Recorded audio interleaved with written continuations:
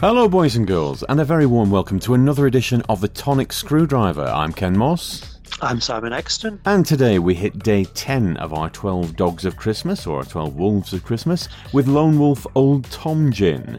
This, Infobollocks tells us, it's aged in Pedro Ximenez sherry casks for 18 months. Naturally sweet and fruity. Juniper, Scots pine, grapefruit and lemon peel, coriander, cardamom, angelica and orris fruit, Thai lemongrass, pink peppercorn, kaffir lime, mace, almond and lavender. It's 40%. Well, Lone Wolf, you have been satisfying us throughout the period over Christmas. What do we think of this one? Ooh. Oh, it's got a really nice smell to it. It has. It's sweet. It is. It's reminding me of something. I can't remember what it is. It's almost cakey. Maple syrup. And yes, maple syrup. Yeah, puddings. Oh, now It invites you into the glass and it really delivers when you get there. Bloody hellfire, that's amazing.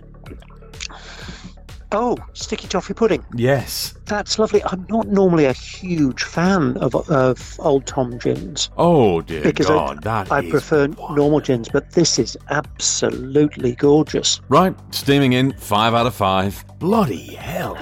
You've just become my new favourite distillery. They keep hitting the mark. I have said this several times now over the Christmas period. We are not sponsored by Lone Wolf or Brewdog. We are not getting paid for this. We are just doing it out of pleasure. All these gins have been consistently excellent. This is no different. What a wonderful drink. This is beautifully sweet, but not cloying. No. And it's got a bite behind it. It has a really nice aftertaste. That maple, sticky toffee pudding it's raisiny. Yeah. That's one of the nicest gins we've ever had. This is absolutely gorgeous. It's a pudding gin.